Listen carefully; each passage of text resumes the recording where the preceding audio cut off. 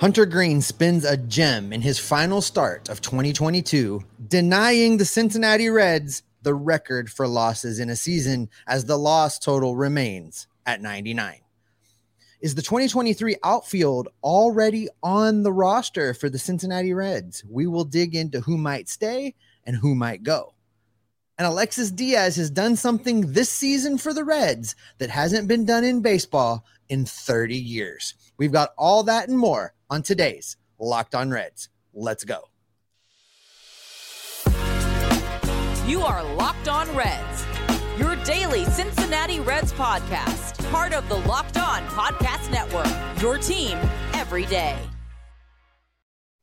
You are Locked On Reds with myself, Jeff Carr, and my co-host, Stephen Offenbaker. We are lifelong Cincinnati Reds fans, and we have turned an addiction to this team into information for you. Thanks for joining us here on the Locked On Reds podcast. We are part of the Locked On Podcast Network, your team every day. Thanks, as always, for making us your first listen. We're free and available on all platforms. On today's podcast, Alexis Diaz did something awesome last night, something that we haven't seen in baseball in a while overall, and something we haven't seen the Reds do in at least 3 years. Also, we saw some good stuff from the outfield this year, but should changes be made?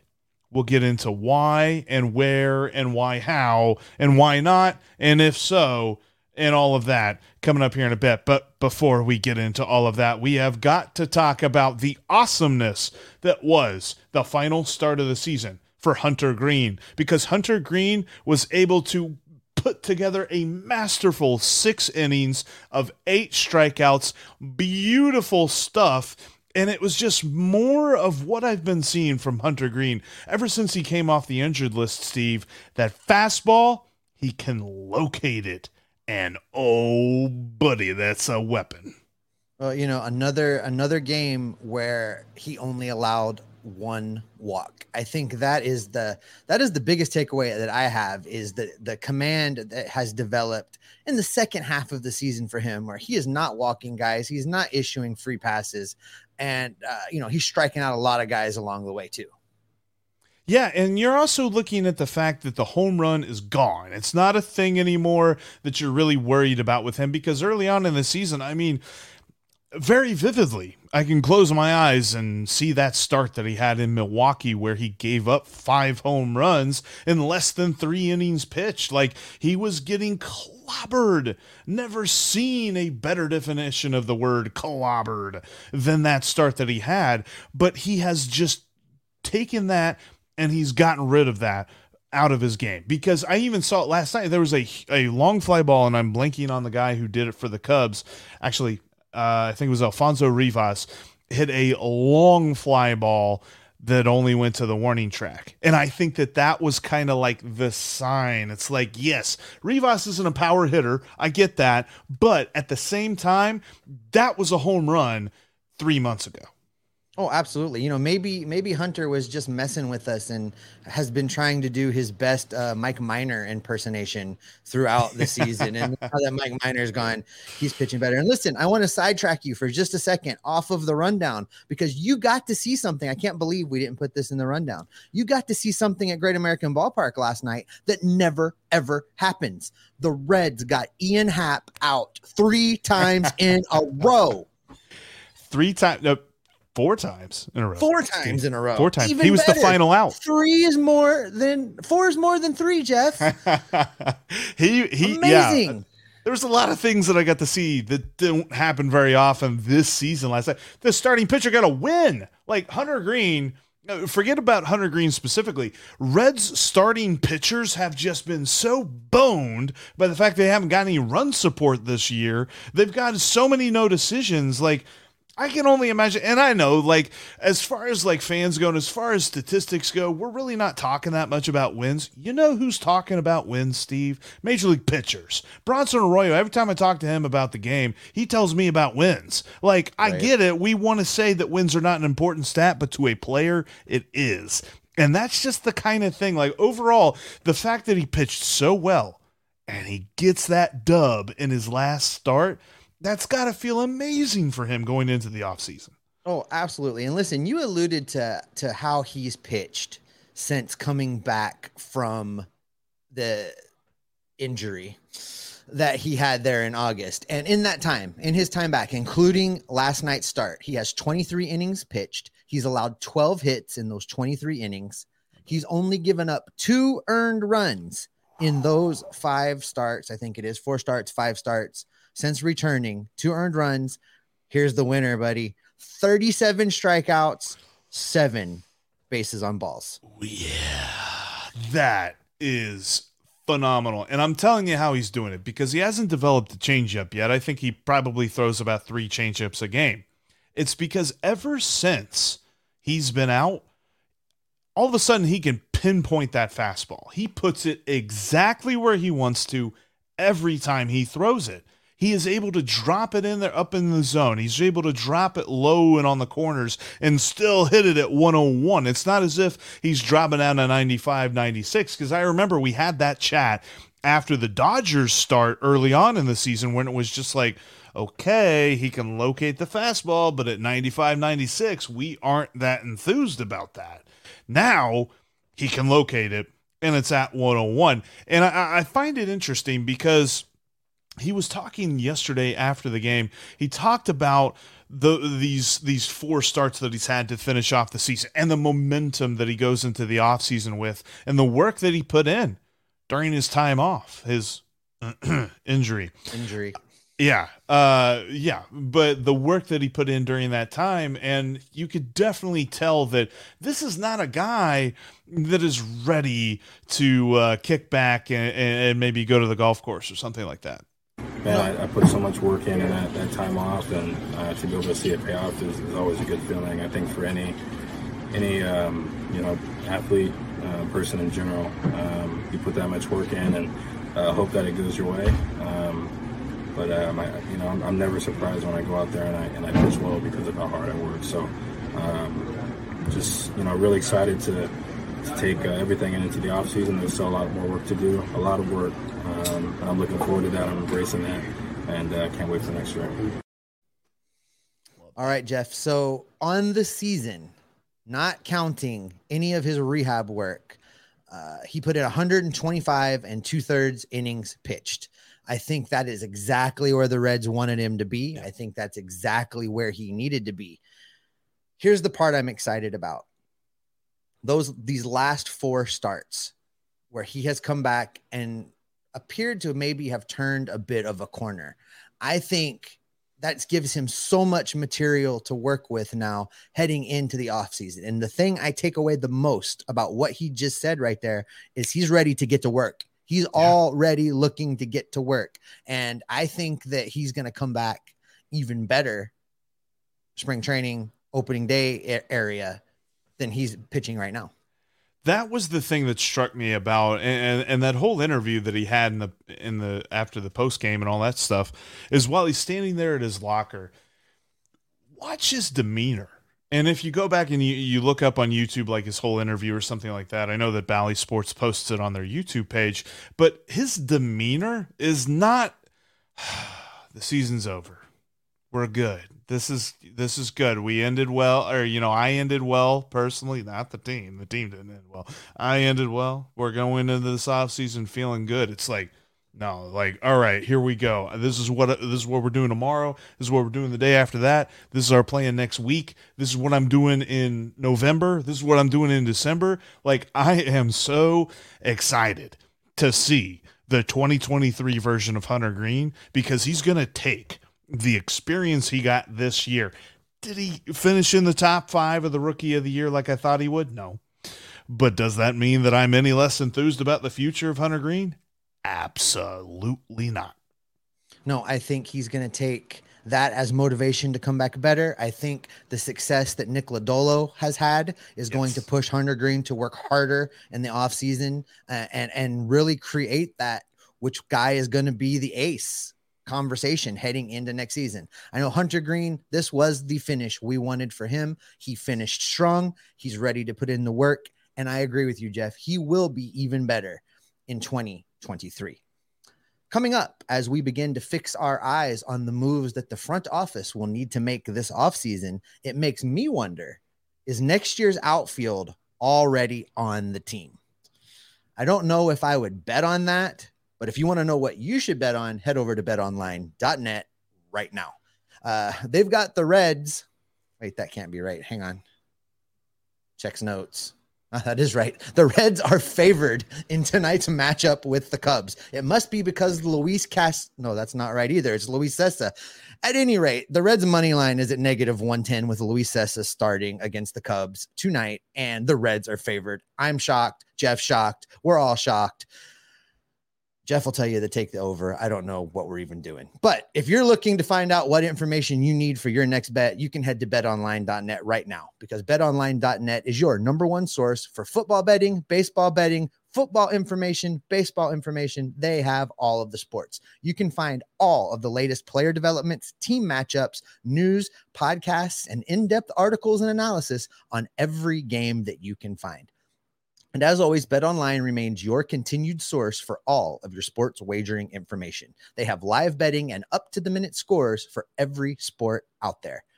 The fastest and easiest way to check in on all of your favorite games and events, including the MLB, MMA, boxing, and even golf. Are folks out there betting golf? I need to learn more about that. You can head to betonline.net. You can use your computer. You can use your mobile device. You will definitely learn more about where you should be betting your dollars. Betonline.net has all of the information you need to make smart and informed bets, because BetOnline is where the game starts. All right, coming up tomorrow, will we be talking about loss number 100? I don't know. BetOnline doesn't think so, but I think so, with Luis Cessa starting for the Reds against the Cubbies today. All right, Jeff, I asked this as we transitioned out of that segment. The outfield has been an interesting topic of conversation all season long, but of late, pretty much since the All-Star break, the outfield has gotten interesting, I think is the word that I would use. Is it a train wreck? Is it close? Is it got players in it right now that we can count on for 2023? What say you? I don't think so, Steve. I think that if they are going into this offseason thinking that they don't need to at least dive into the market a little bit, and I'm not talking about going and getting, a top flight dude like Aaron Judge is reportedly going to be a free agent. I don't think the Reds are even going to call him. I think that would be hilarious to even assume. But there are some dudes out there, and shout out to Doug Gray, friend of the podcast, had a great article about this, looking at some of the dudes. And like one of the names that popped out to me, a guy who you could get on a short-term deal that is palatable to the sensibilities of the wallet of said Philip Castellini, David Peralta. You can get a guy like that to man the corner outfield. Adam Duvall is a free agent this offseason. Here's the thing of it, though. I think that you're creating platoons with the guys that you currently have, because I don't necessarily look at any one of these guys that we have seen and say that they're everyday outfielders and that I know that right now. So I don't know if the days of an everyday guy are still something we should be looking at, because there are going to be superstars that play every day, no matter if it's a right-handed pitcher or a left-handed pitcher, no matter what's going on. There are those guys. Keyword superstar. However, we don't have a whole lot of those guys.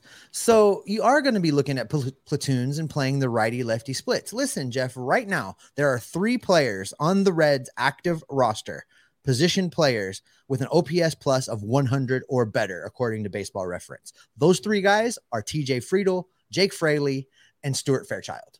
Those are your 3 guys that are over 100, league average or better. So if you augment them with the opposite-handed bat and you just rotate guys through, I think you create a situation where you have a really good outfielders that can play defense and outfielders that can hit because you're playing them to their strengths. Listen, there's guys that are going to be on this roster that aren't going anywhere. I'm talking about guys like Nick Senzel.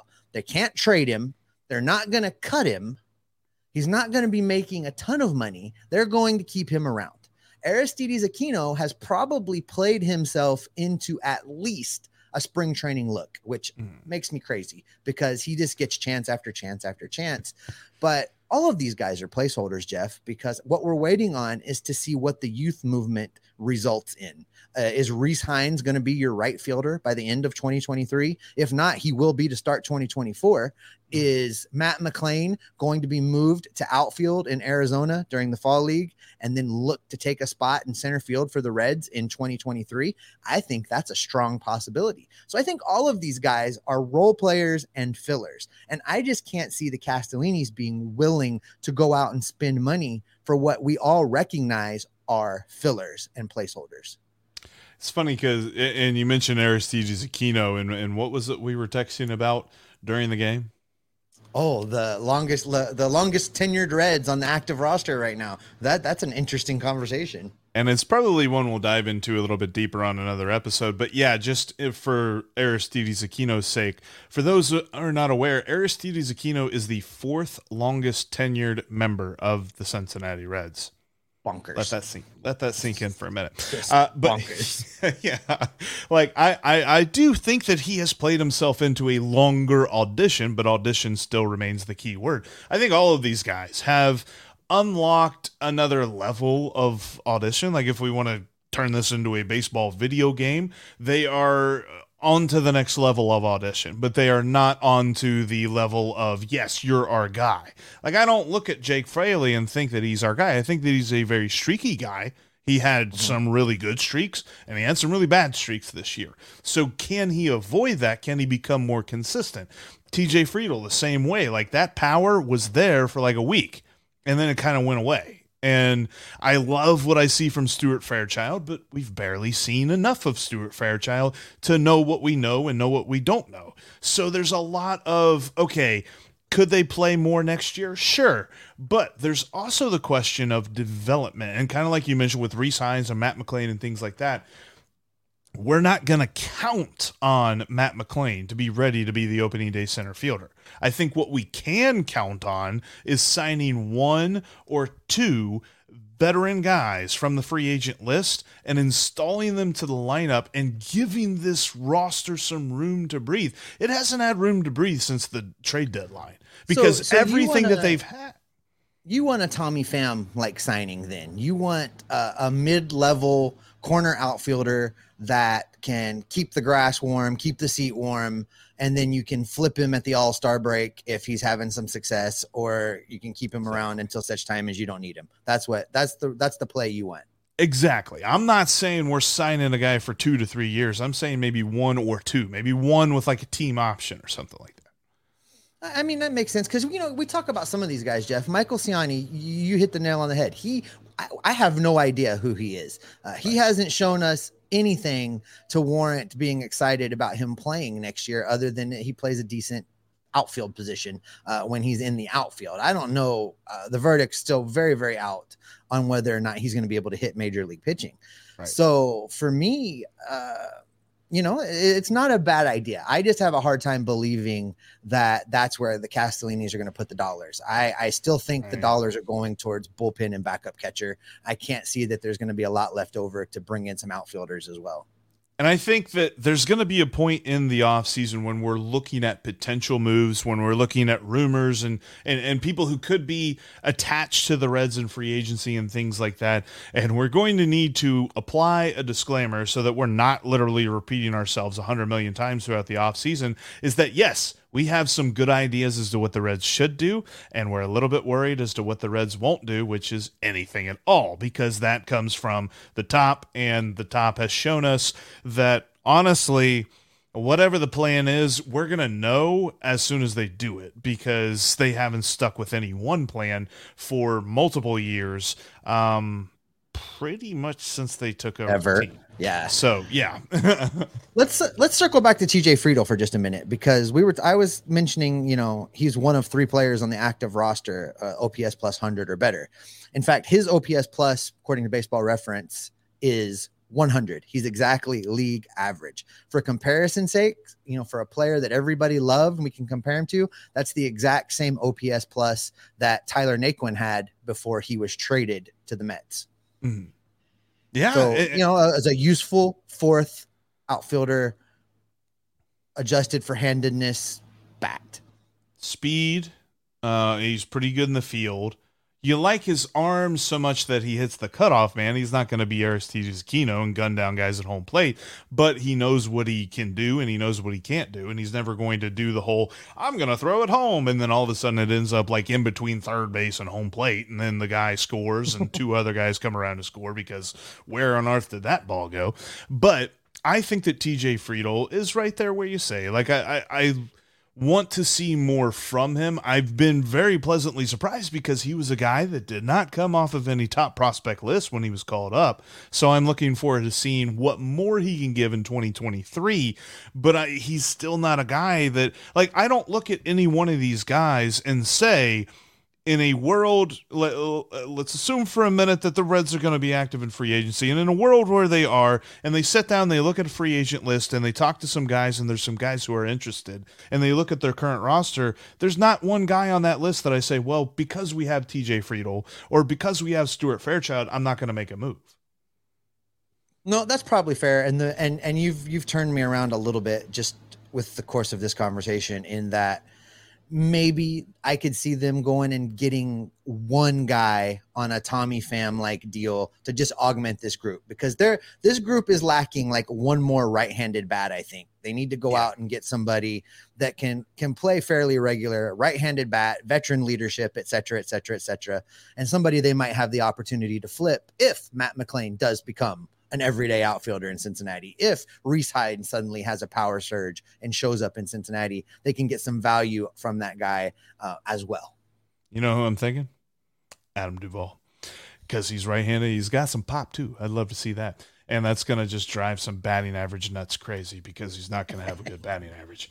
Anyway, I'll tell you what. There was something amazing last night, and we got to get into it because it was Alexis Diaz. He did something last night that hasn't been done by a Red in 2 seasons, and he probably clinched a statistic that hasn't been done in like 30 years in all of Major League Baseball. We'll talk about the accomplishments of one Alexis Diaz coming up next. But first, I wanted to let you know you can follow the podcast on all platforms, including right here on YouTube. If this is your first time watching us, make sure that you're subscribed and you click that bell to get notified whenever we go live, whenever we have a brand new premiere and things like that. We got the chance. We were live on Monday. If you missed that, it's a great opportunity to get in the comments section and just let your feelings be known, and also ask us some questions too, because we love answering questions and kind of talking about what it is that you're looking to talk about. We're going to do that a lot more as the off season goes along. Plus, you can follow us on Twitter for takes in between episodes. So you can follow me at Jeff Carr with 3 Fs. You can follow Steve at S. Offenbaker with 2 Fs. And you can follow the show at Locked On Reds, and that doesn't have any Fs in it. All right, Steve.